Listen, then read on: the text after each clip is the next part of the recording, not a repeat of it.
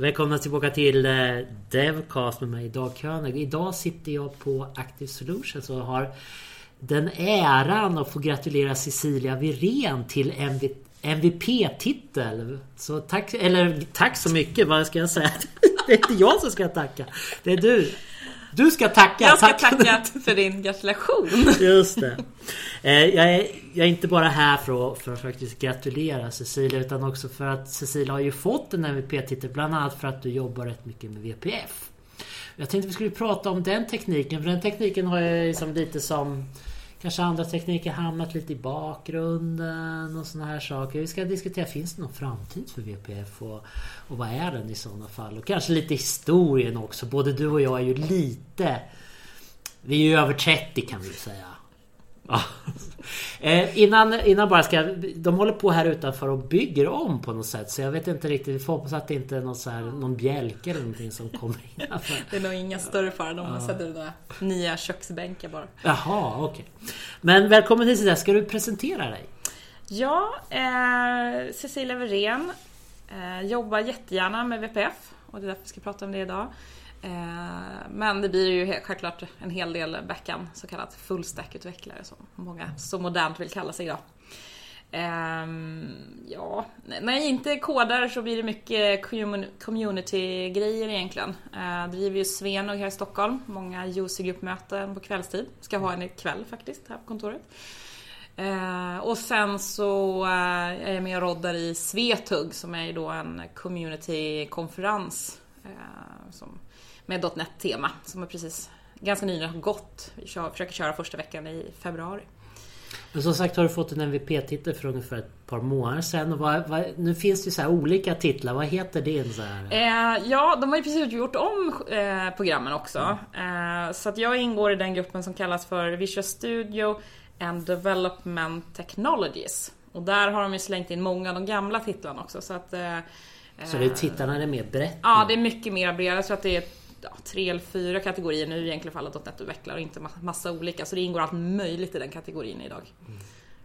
Så vi ska WPF då, för mig som jag är mycket äldre än Cecilia, men så på 80-talet då började man med C i Windows och man var så glad man fick upp ett fönster, och sen kom ju underverket Visual Basic 1.0 och man började få använda gränssnitt där, och sen kom WinForms kan man väl säga, eller ja, det utvecklades till WinForms, och sen kom hela .NET med WPF, och sen kom Windows 8 och Windows Phone med Modern Apps och Universal Apps. Glömmer Silverlight. Ja, jag glömde Silverlight. Det är WPF också. Vad heter det först? WPF-E eller någonting? Ja, Everywhere tror jag. Ja, någonting sånt. Ja, så att det har ju hänt mycket, och mycket är ju kvar. Så jag tyckte det vore kul att få lite ordning och reda här. För första, om vi tar de som fortfarande liksom finns och man kan kompilera, så det kan man ju göra med de här tidiga också, men om vi tar för oss lite mer normala .NET-utvecklare, finns ju WinForms, och så finns ju WPF, och så finns då det vi kallar Universal Apps, lite den nya häftiga modellen. Så vad hamnar WPF där då? Eller ska vi så börja liksom med historien lite? Varför skapades WPF? Vi kan börja, alltså jag har ju min .NET eller Microsoft-historia egentligen, den började faktiskt med VB3, så jag har varit med sedan dess. Jag körde VB3 och VB6 parallellt faktiskt, för att sen gå över till att köra VB3, VB6 och VB.NET samtidigt. Det är ju en väldigt spännande situation när man helt plötsligt sitter i VB3 in så att nej, men jag kan inte skriva på det där sättet som jag kan göra VB.NET och fram och tillbaka. Så du förresten för ett par veckor sedan att Visual Basic fick något sånt här award? Ja, men det är sant alltså, ett positivt från DICE eller så, att det liksom är lifetime award för ja, men det har ju varit, det är ju väldigt vi skrattar lite om Visual Basic, men alltså det var ju ett jätteviktigt program liksom, och att få ett program som kunde skriva riktiga applikationer i Visual Studio. Jag använde andra innan och sånt där liksom, så att, och de lever ju kvar än. Det finns ju tyvärr några Fortol VB3-program fortfarande också. Och VB6 lever nog ganska mycket kvar också. Jag vet dock inte hur stödet i Windows 10 och sådär är för de applikationerna. Det har jag lämnat för länge sedan. Men det har sin plats. Men det som jag tyckte var spännande med Web.net då, det var ju då när 3.0 kom och WPF kom in i bilden. För då kunde man ju helt plötsligt liksom ändra gränssnitt mycket lättare. Just det, WPF var inte med från .net 1.0. Den kom i 3.0. Det var det som var. Det kommer inte jag ihåg ens. Jo, då kom alla de här WPF. Ja, WPF, VCF och VF. Workflow Foundation. Som jag inte vet. Den har de kanske då, eller? Det är en teknik som man bara försvunnit. För att men i alla fall, det jag började med var ju att i VB6 då gjorde jag styla mina egna knappar för de här applikationerna jag jobbar med då. Och då snackar vi GDI plus och man får ju skriva kod och säga att här får du rita mellan de här koordinaterna och helt enkelt VB-kod för att rita.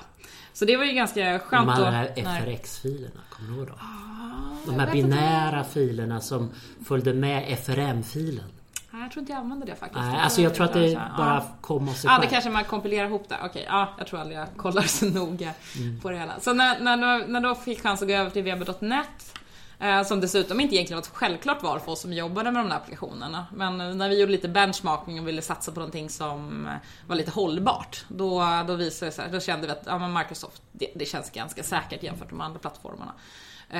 Så därför valde vi det, och då kunde man ju mycket lättare styla saker och ting. Och då blev jag ju direkt kär i WPF, för då bara yes, äntligen kan jag få lite frihet hur jag stylar och så vidare. Jag ska väl erkänna att det inte var så mycket MVM-mönster på den tiden direkt sådär. Det var väl knappt uppfunnet, även om det fanns någon white paper på det. Så egentligen blev du ju kär i SAML då? Eller? Ja, kanske det. Det var nog vad det klarade av. Idag skulle jag säga att jag är kär i det. Jag vet inte om det var det jag blev kär i först. Vad utan det var nog möjligheterna. Friheten att kunna få liksom, att kunna anpassa saker och ting på platsen.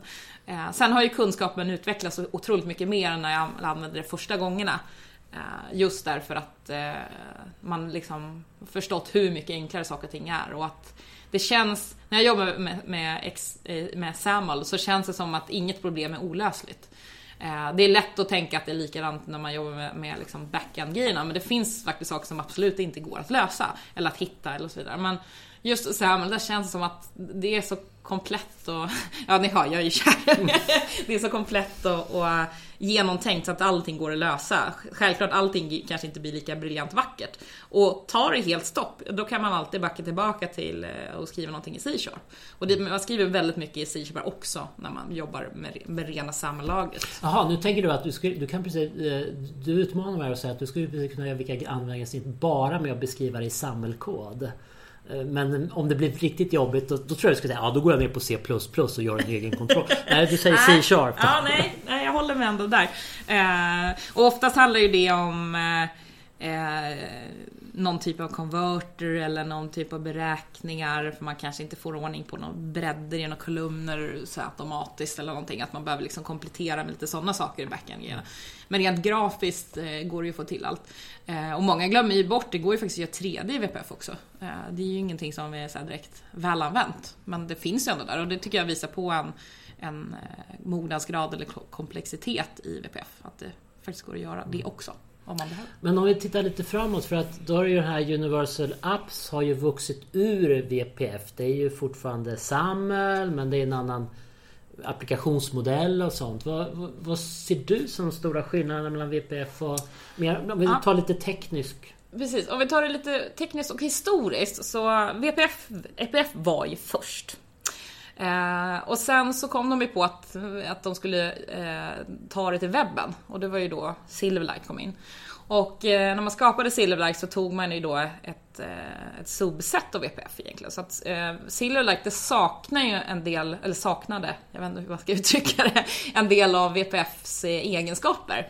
Saknar skulle jag säga. Ja, saknar. Ja, det lever på en viss del.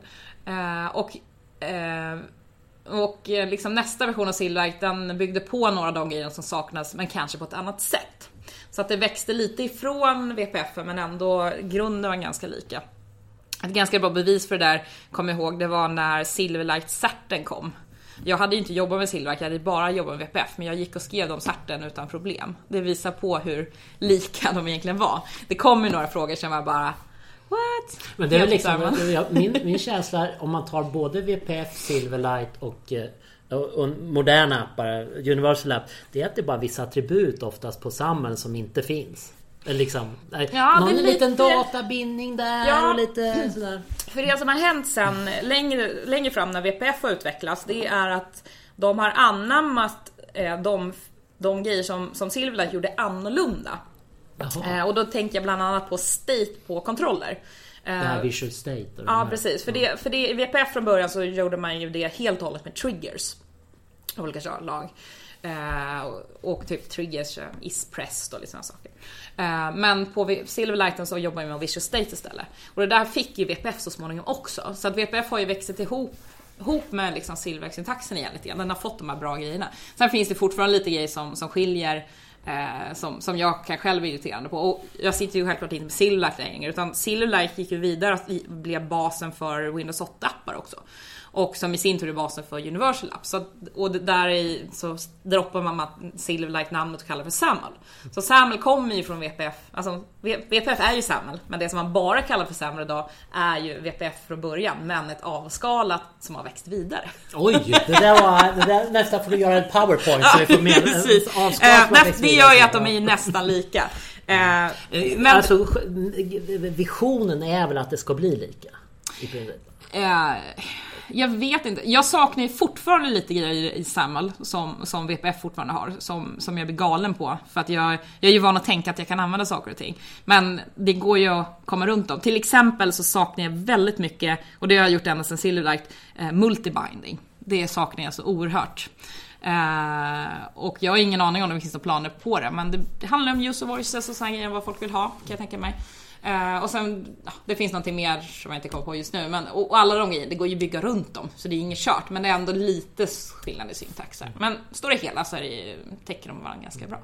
Så om vi tar det här Universal App, det finns ju skillnader med att det är mer nedlåst liksom bakom, och vi har det här med Windows Store som inte finns för WPF-appar och såna här saker. Men är det, om vi tänker då liksom användargränssnittsmässigt, är det några större skillnader där egentligen idag? Speciellt idag som i Windows 10 kan man ju ha fönster, precis som det ser ut som en WPF-app i princip. Kanske ett annat krom, lite annat. Ja, precis. Ramen runt kanske. Ja, men ändå. Är det någonting som du har tänkt på som är skillnaden om det? Alltså som användare tror jag inte man märker så jättestor skillnad. Det är som du säger, det är fönstret runt. Utan då är det ju mer vad appen klarar av att göra som blir största skillnaden. I och med att en Universal App är mer nedlåst och har mer begränsningar i systemet, så kan man inte bygga riktigt samma saker. Men rent användarmässigt så tror jag inte, tar en helt vanlig kvottecken i luften användare, så tror inte jag att de vet om det är en WPF, de vet inte ens att det heter WPF såklart, men de vet inte att det är inte samma typ av applikation, de här två olika, det är olika. Det tror jag inte de har en aning om, förutom att de självklart kan hitta den ena i storen och inte den andra. Så rent användarmässigt tror jag inte vi har någon större skillnad, utan det är mer vilka grejer man kan göra istället. Ja, för WPF är ju egentligen, det är ju en Windows 32-app som helt enkelt har full koll över maskinen. Ja, i princip. Ja.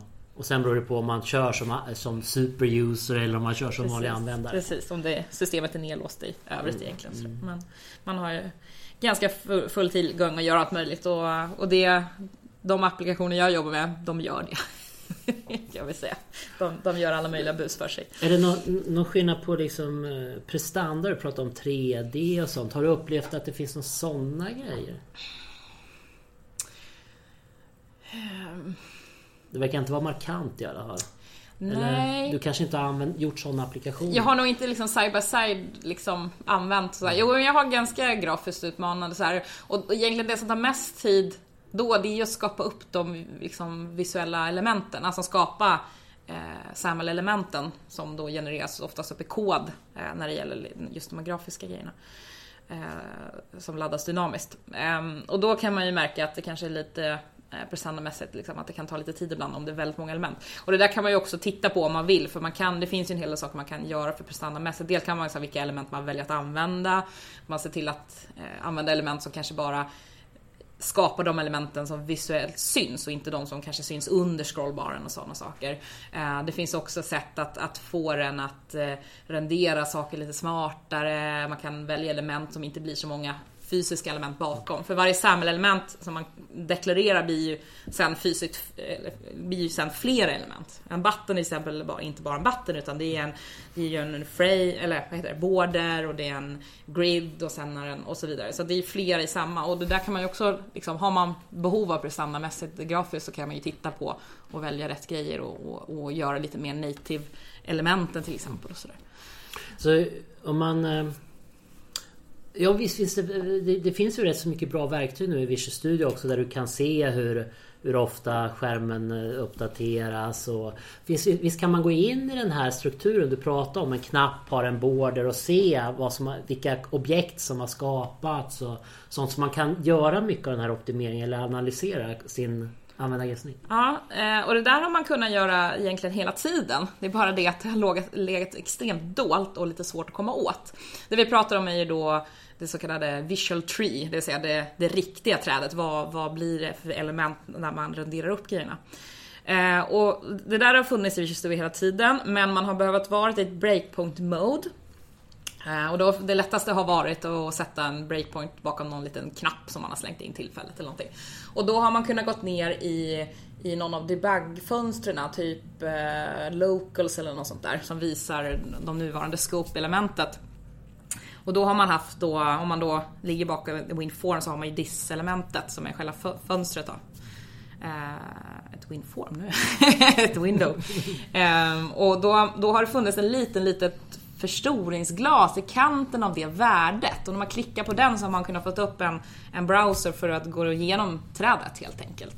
Så den har funnits där hela tiden, men det är som sagt ingen har hittat den. Men nu är den mycket bättre. Ja, precis. Den är både mycket bättre och mera synlig. För det första så drar den väl igång den automatiskt om man inte har stängt av. Man får ju självklart välja vilka fönster som är igång. Och den är live. Vilket betyder att man förutom att få trädet så kan man kolla på properties. Det kunde man inte innan. Och när man kollar på properties så är de live, och då kan det betyda att man kan ändra dem. Så då kan man köra igång och testa och köra, justera några marginaler, testa färger, såna här grejer som man får liksom starta om 14 000 gånger om man ska ändra annars liksom. För det man kollar på kan ju ligga en bit in i programmet också. Så det har underlättat, det har sparat mig otroligt mycket tid. Och det är alltså Visual Studio 2015 vi pratar om alltså.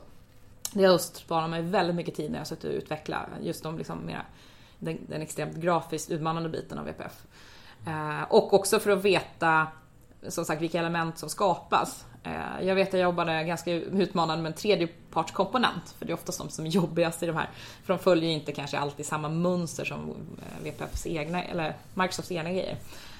Och det var någonting så här hyfsat simpelt, som att jag behövde byta bakgrundsfärgen på en grid-rubrik. Det känns ju väldigt simpelt och enkelt, men inte i den här tredjepartskomponenten. Men då kunde jag genom det här fönstret gå in och ta reda på vad det var för element. Och då hade jag kunnat implicit styla det elementet. Nu råkade det vara ett väldigt vanligt element, så du kunde inte göra det. Men då hade den ett namn, och så kunde jag lite fulvägen med lite C-sharp-kod få den att rita om färgen på den på liksom lite ful sätt, bara för att få det att funka. Så att den har räddat mig några gånger och gjort saker och ting enklare, och man inte gissningslek och så vidare. Är det så överhuvudtaget att tredjepartsprodukter, jag antar att det finns en väldigt stor uppsjö att välja på när det gäller WPF, kanske mer än de här mer moderna Universal Apps? Ja, nu har inte jag sållat den. Använder du någon eller? Ja, jag försöker undvika att använda dem. Jag bygger hellre själv. Dels för att det beror lite på vad man ska ha, för självklart det finns ju en liten gräns för hur mycket tid man ska lägga på att bygga någonting själv. Men oftast kommer man till den punkten när man använder dem färdigt att man vill förändra någonting som kanske inte ens går, eller som är jävligt svårt. Och då har man liksom målat in sig ett hörn av att man använder en komponent. Så jag försöker ju väldigt gärna undvika det. Man får också beroende på någonting annat. Om man uppdaterar versioner och hit och dit så kanske det inte stämmer och sådär. Så att jag tycker det är ganska skönt att slippa det rakt upp med.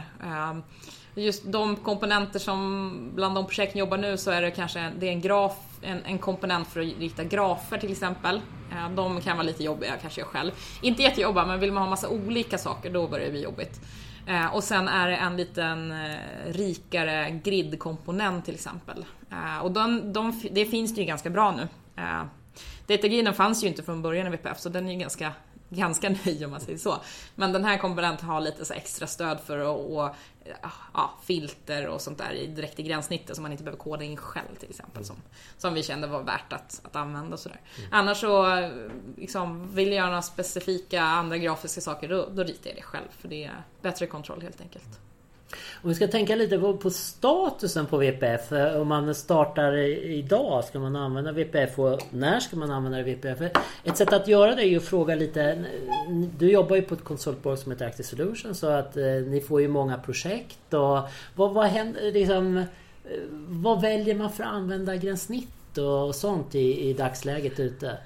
Och jag antar att det också beror på lite vilken typ av applikation och också vilken typ av bransch man är i. Ja, precis. Det finns ju massa olika parametrar, och självklart någonstans finns det ju krav som gör att man måste göra webb, och ibland finns det krav som måste göra desktop. Men ibland så finns det ju att det funkar med båda. Och när det funkar med båda så blir det 99% en webb. Om det inte är någon beställare som bara har bestämt sig för att de vill ha desktop-applikation. Men det brukar oftast tala ut det. Och det kommer lite av att WPF-kompetensen är inte så, vad ska man säga, det finns inte så många som jobbar med WPF, det finns inte så många som gillar WPF. Webbutvecklarna är fler så att säga, och även de som jobbar med desktop kanske inte alltid tycker om WPF i sig. Det är en ganska hög tröskel att komma in och behärska WPF bra. Man måste jobba med det ganska mycket, och det gäller ju egentligen alla tekniker och webb och sådär också. Men det är väldigt lätt att komma in med WPF. Har man inga kunskaper alls, då kan man behandla WPF som en vanlig gammal hederlig WinForm. Och man har inga alls fördelar nästan av de grejer som WPF har. Och när det kommer till lite svårare saker så är det lätt att utvecklarna svär över att det här var jättelätt att göra WinForm, och varför är det så svårt nu och så vidare. Så du menar att man jämför med WinForm? Finns det fler utvecklare som kör WinForm? Alltså om det handlar om att slänga ihop en liten applikation lätt, snabbt, jag ska bara göra lite ett formulär här, så skulle det inte förvåna mig om det finns de som gör det. Jag skulle aldrig göra det såklart, men det finns de som kanske lutar sig tillbaka till den tekniken. Den finns ju kvar liksom, och den utvecklas även lite grann. Den är inte helt död hos Microsoft heller så att säga. Men det är ju inte den jag skulle välja, för att en dag så växer det här programmet som man skrev, det här lilla hacket, och så ska helt plötsligt ska det vara någonting mer, och det ska vara, helt plötsligt ska det ut hos flera personer och använda hit. Då är det ganska skönt om man har byggt det i WPF och med MVVM från början, för då är det mycket lättare att skala vidare på det. Sådär. Men det är väl tillbaka till problematiken med att varför det inte blir WPF så ofta. Det är på något sätt, det känns som sagt i hela branschen som att webb är default. Och det är väl inte helt galet tänkt. Det är ju lättare, deployment för användaren, om man säger så, är ju oftast lättare, för de behöver bara en webbsida att besöka. Sen kan ju deployment för webb ha sina problem också. Men har man väl fått en deployad så funkar den. Det är bara alla webbläsarversioner man behöver hantera och så vidare. Eller inte, för är det internt hos en kund, så då kanske man vet exakt vilka webbläsare man har att jobba med. Så därför blir det inte så många WPF-applikationer, utan det blir först när kraven är att det är nog kanske någonting i de grafiska regionerna, eller att det är, oftast är det ett offline-krav som ligger bakom. Och där liksom, det går väl att lösa det med webb också, men det är enklare och bli bättre med WPF. Och kan även vara krav där vi faktiskt inte finns en webb att installera det på. Det här är en produkt som ska skickas med till kundens kund eller liknande, och de kan inte ställa krav på att det ska finnas en webb hos dem och så vidare. Så att det finns några få tillfällen när WPF liksom, eller desktop egentligen allmänt, det skulle lika gärna vara en konsolapplikation, men där WPF är självklar. Alla andra tillfällen så blir det oftast webb, och kunskapen är större överlag hos .NET-utvecklare inom webb. Det är väldigt många som jobbar webb. Så, inte att förglömma att det är väldigt många, det finns en hög som absolut aldrig jobbar med webb, men väldigt många jobbar med webb. Och jobbar du inte, du kan jobba backend, och spelar ingen roll, men de som är frontend är oftast webb. Så det är känns lite mer default. Så det är ju ett litet hot mot WPFs värld, och jag kan tycka det är lite tråkigt, för i och med att det blir så mycket WPF-applikationer, så växer ju inte WPF-kompetensen, och det urholkas lite grann och görs ganska dåliga WPF-applikationer, Och alla nya som kommer in tycker ju då WPF är väldigt dåligt, för de ser ju de här dåliga applikationerna. Det blir inte så mycket goda exempel. Och svårt att få folk att gilla det liksom. Det är lite så. Men jag förstår inte, varför tycker man det är dåligt? Är det för att det är svårt? Eller? Ja, det skulle jag nog påstå. Det är svårt. Det är liksom, det är det här klassiska, man skyller på verktyget. Man har kanske själv inte förstått hur det hänger ihop eller hur ska jag lösa det och så vidare. Och då bara, det är bara dåligt. Jag har alltid sagt om WPF att det är lättare faktiskt att komma från HTML och lära sig WPF än från WinForms och lära sig WPF. Håller du med om det? Ja, men det ska jag nog kunna tro. Nu är det väl så tyvärr att väldigt många har ju någon typ av WinForm-kunskap bakom sig. Så vilket gör att man kanske tänker att det är därifrån man går. Och jag kan tycka att det är att tänket är ju väldigt lika liksom HTML och CSS, man ska läsa och så vidare. Men om jag vänder på det och tänker att jag som inte jobbar, det händer att jag gör webbsidor och jobbar webb också, men inte så ofta. Min kunskap är mycket, mycket tyngre i WPF. Jag kan inte göra samma grafiska utmanande grejer i HTML och CSS i en handvändning. Jag måste ju lära mig ganska ordentligt vad jag ska göra. Och så slänger man på något framework för att jobba med MVVM eller MVP eller MVC typ. MVC, precis. MVP är ju bara grund. Och då är jag lost. Även om jag känner igen designmönstret så ska jag skriva det här HTML eller ska jag skriva JavaScript eller ska jag skriva så här. Även om det är samma begränsningar som det är på WPF så kan jag ju förstå förvirringen för de andra som kommer till WPF, att man är svårt att förstå vad gör jag var och så vidare. Spännande. Vad tror du ändå då om framtiden för WPF? Nu har du liksom varit lite där, det händer inte så mycket och sånt. Ja, det är många missförstår med WPF. Dels för att webb tar över och dels för att vi har Universal Apps som också liksom börjar överta lite grann. Det är att folk tror att Microsoft har lagt ner WPF. Liksom. Ja, men de droppade i Silverlight, det är klart de ska gå upp på WPF också och så vidare. Men WPF lever, det finns en utvecklingsgrupp, ingen aning om hur stor eller liten, snarare det sistnämnda. Och varje .NET-release så kommer det nya saker. Och de har ju även i nya strukturen så lyfter de ju ut de klassbibliotek som har med WPF att göra, så den får ett eget liv helt enkelt. Så man får newgetta hem liksom WPF-bitarna och WPF kan få uppdateras separat. Lite som inte det framework funkar idag kan man säga. Den har sin egen lifecycle som den uppdaterar sig ifrån. Så den lever i högsta grad. Det känns absolut inte som de tänker döda det. Den har sin plats och så vidare. Så att jag ser just på det, men jag tror inte att det kommer att öka. Det kommer det inte göra. Det kommer vara liksom den nivå som det är idag lite grann. Det kanske finns någon WinForm-applikation där ute som kan få dö till förmån för WPF, men stor chans är att det blir webbeställen när den dör. Så att... Ja, om man inte behöver göra det här att man liksom försöker att smyga över det så att det är både WinForms och WPF. Jag antar att det finns sådana lösningar också, va? Ja, precis. Och jag har faktiskt jobbat i en sån applikation ganska nyligen. Där man har smygit in WinForm i WPF. Det finns ju teknik för att köra åt båda hållen egentligen. Och man har också lagt in de nya grejerna i WPF och man har bara gjort det ganska simpelt. Man har inte liksom gjort någon större tanke på det. Och mitt jobb i det projektet har varit att ta de här snabba, det har lite tid, men de här hyfsat snabba WPF-vyerna och lite tillsammans med en UI-designer liksom gjort dem bättre och verkligen gjort dem liksom enhetligt mot resten av produkterna, gjort det tilltalande för kunder och så vidare. Och i det också då tagit de här gamla WinForm-grejerna som de också har lyft in och gjort om dem i samma stil och style fast i WPF. Så det funkar alldeles utmärkt. Just i den versionen så har man gjort WinForm-vyerna ganska bra, så man har hållit det separerat. Man har jobbat med så kallade read stores för att hålla separerat allting man läser upp.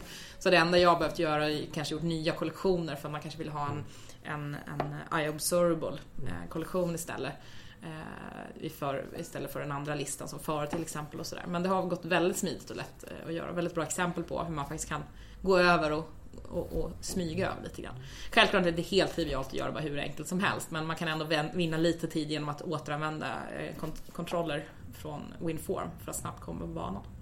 Vi pratade lite om installation och vi pratade att webben är ju rätt lätt. Det är oftast bara att öppna en browser och peka till en URL. Och när det gäller Universal App så har vi Windows Store och vi har ett sätt att skicka ut appar. Men WPF, hur är det till exempel med används click once och sånt där? Ja, det används faktiskt. Och av alla svåra saker i WPF så är vi click once jobbigast. Jaha, varför då?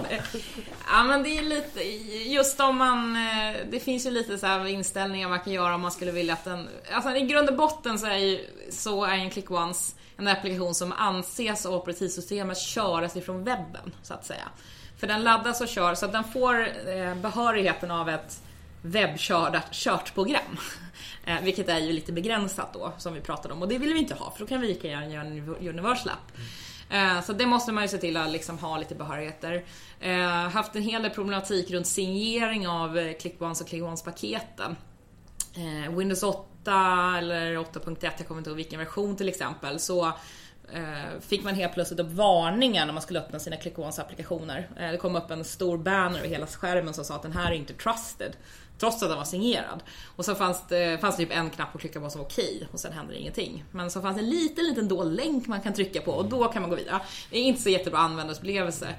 Så där fick man ju köpa ett nytt typ av certifikat att signera med, helt enkelt, för att få bort den. Så att det finns liksom lite liksom meckar, och det går ju aldrig att komma ifrån deploy, ja, det finns ju alltid lite meck runt deploy, men just ClickOnce har väl upplevt att folk har svårast med att förstå, och liksom just de här bitarna. Men kan man inte använda ClickOnce bara som själva installationsprogrammet som vissa gör, och sen kan man göra så? Eller? Ja, du tänker att man kör en loader som ja, på något sätt. Ja, jag har ingen erfarenhet av det sådär, men jag tycker jag ser det ibland. Ja. Och så, men annars är det ganska bra. Vi använder det en hel del på de WPF-applikationer som jag jobbar med. Och fördelen är ju då att användarna behöver inte få en ny installation, ny MSI-fil eller whatever, utan de startar ju bara sitt program, och sen så får de en ny installerad om det finns en ny, helt enkelt. Sådär. Och man kan jobba ganska smart på ClickOnce. Man kan låta den, det finns ju lite olika lägen, man kan låta den installera, gå och kolla varje gång du startar programmet om det finns ny version, och installera. Eller så kan det låta att den går och kollar efter att du har startat, så den laddar ner bakgrunden och startar med ny version nästa gång. Men man kan också kommunicera med ClickOnce-tjänsten och liksom föra en dialog med användaren så här: nu har jag laddat ner en ny version, vill du starta om, och såna saker. För rakt ut out of the box så är det inte så, utan det är före eller efter, och sen när du startar om igen och så. Men du kan kommunicera en hel del med den tjänsten och kolla, liksom, har den senaste liksom, prompta till användarna att du vill uppdatera och så. Så det finns lite roliga saker att göra där. Och det är en helt smart grej, och tanken är ju att det ska vara lika lätt som att besöka en webb. Det är det som är tanken. För du får ju hela ClickOnce startpaketet så att säga med en länk och en sida som du lägger upp. Så tanken är att man ska kunna lägga upp den på internetsidan eller någonting, och därifrån ska man kunna starta den. Och man kan starta därifrån eller från skrivbordet och så vidare. Och man kan också ha den som att den är alltid online-krav. Det vill säga att användaren kan aldrig köra på en gammal version till exempel. Och så att ClickOnce är the way to go för WPF-applikationer. Det tycker jag definitivt. Och det har ju självklart inte de andra. Om man nu kör en WinForm så tappar man ju det. En annan grej som man kan använda WPF, om jag förstår det rätt, som man kanske inte tänker på, det är med PowerShell. Att skrapa användargränssnitt och sånt. Har du tittat på den biten? Ja, det är ingenting jag har gjort på riktigt, men jag har tittat på det, läst på det. Och just med PowerShell, det är ju så kraftfullt, för man kan ju jobba åt båda hållen, och PowerShell i sig, alltså du kan ju sitta PowerShell-skript och skapa WPF-applikationer om du vill. Det är ju bara att skapa klasserna och så vidare. Så då det hållet kan man jobba. Sen kan man ju jobba åt det hållet att man bygger in PowerShell outlets, tror jag, i sin applikation, så att man kan styra programmet med PowerShell till exempel. Så det finns jättemycket spännande saker där, och de grejerna är bra att göra om man gör verktyg eller program för IT-administratörer och liknande människor. Liksom. En vanlig kontorsanvändare tror jag inte har så jättestor glädje av det, men då lite mera tekniska. Jag tänker nu med Azure så pratar vi även mer om PowerShell för utvecklare, så att det här är nog en sak man kanske, om man vill gå PowerShell-spåret, man kanske vill ha någon form av användargränssnitt för att kunna mata in någonting, så skulle man passar ju WPF som handen i handsken där, skulle jag säga. Apropå Azure, den sista frågan jag tänkte på, det är när man pratar om Azure som en molnplattform så är det ju webb om man ska göra användarsnitt, men det finns ju faktiskt en tjänst i Azure som är möjligheten att inte bara WPF men att köra, om vi säger, feta klienter från molnet. Kan du berätta lite om det? Ja, nu ska jag säga Azure. Vad heter det? Azure. Jag glömmer bort vad det heter. Azure Remote Apps. Azure Remote App heter det. Så här, ja, jag måste få en brain freeze i alla fall. Azure Remote Apps. One more time. Azure Remote Apps. Nu sätter det. Ja, det är en lite finurlig tjänst som är tanken är att låt säga att företaget man vill deploya, man vill få liksom ett gäng nya medarbetare snabbt på banan. Vad behöver vi göra? Jo, vi behöver sätta upp datorer, installera och vi ska in och här programmet och de är olika grupper hit och dit och allt som behöver göras. Det är ganska tufft. Speciellt om man tänker som Microsoft som köper upp stora bolag i taget och nu fick vi några 100 000 till användare här som vi ska sätta upp och så vidare. Och då är det just för att deploya programbiten egentligen som det här ska stödja ganska bra. Det är väldigt bra stöd också för bring your own device-trenden. Det vill säga att liksom, nu kom du med din surfplatta och vill köra våra business-applikationer. Hur ska det här funka och så vidare. Men det gör det med den här tjänsten. Man kan då alltså lägga upp valfritt desktop-applikation. Vi pratar alltså inte bara WPF, men det är det som jag är intresserad av. Och sen så lägger man upp det i Azure. Man tilldelar vilka användare eller vilka grupper som ska kunna använda det här programmet. Och sen så finns det en länk för användarna att använda. Och när de använder den länken så startar de programmet. Och programmet körs då rent liksom fysiskt i Azure i en virtualiserad miljö. Det vill säga en VHD helt enkelt. Och istället för att det är en helt virtuell maskin som är alternativet som vi har att jobba med, så är det ju som bara själva programmet som körs. Och då kan man få ut då blir det ju mer som webb-deploy så att säga. Vi behöver inte deploya lokalt på maskinerna utan man kan komma åt överallt. Och det där funkar då på Windows såklart, det funkar på Mac, det funkar på en iPad, det funkar på Android-surfplattor och så vidare. Så det är ett bra tänk. Vi får se hur mycket det kommer att användas på riktigt bara. Det här är ju sån här utopi som gärna kommer från Microsoft och bara, här har vi den här jättebra United-tekniken som ni kan använda, och sen är det ingen som använder det. Men alltså tekniken är ju inte ny, Citrix och de här grejerna, så att den har ju funnits och den används nog på vissa ställen, så att det är i alla fall en intressant möjlighet om man för vissa typer av applikationer. Tack så hemskt mycket Cecilia för att jag fick komma hit och lycka till med din Svenog. Nu kommer ju det här att vara sändas efteråt, men vad är det som ni ska ha här ikväll? Ikväll så är... Du berätta lite om Svenog också. Svenog är ju en användargrupp eller en usergrupp. Det vill säga att det är ett gäng med folk som träffas och gör någonting. Och här i Stockholm så brukar vi ha en föreläsare. Och sen har vi något företag som är snälla och bjuder på lokal och mat. Och just ikväll så har vi min kollega Peter Örneholm som ska prata om TypeScript. Följt av min före detta kollega Chris Klug som kommer prata om... det var någonting mer där webbaktigt. Det var det som jag, om ni har lyssnat på min podcast, så är det som vi pratade om för några veckor sedan om Bower, Git och Grant och själva den här byggprocessen i för webbaktiviteter. Det var den biten. Som vi kör. Så det är ett exempel på ett Svenomöte, och det kan egentligen handla om någonting .netigt överhuvudtaget. Jag tror Dag själv har varit med på och kört något möte. Ja, för att jag blir inte inbjuden längre. Ja, precis. Nej, det är bara att se till om man vill köra. Det är inget så. Så svenog.se om man vill hålla lite koll. Och det finns för olika... Det finns flera städer. Jag vet inte. Alla städer är lite olika aktiva, men vi har ett helt gäng olika städer som är involverade. Tack så mycket Cecilia, och lycka till med WPF också i framtiden. Tack.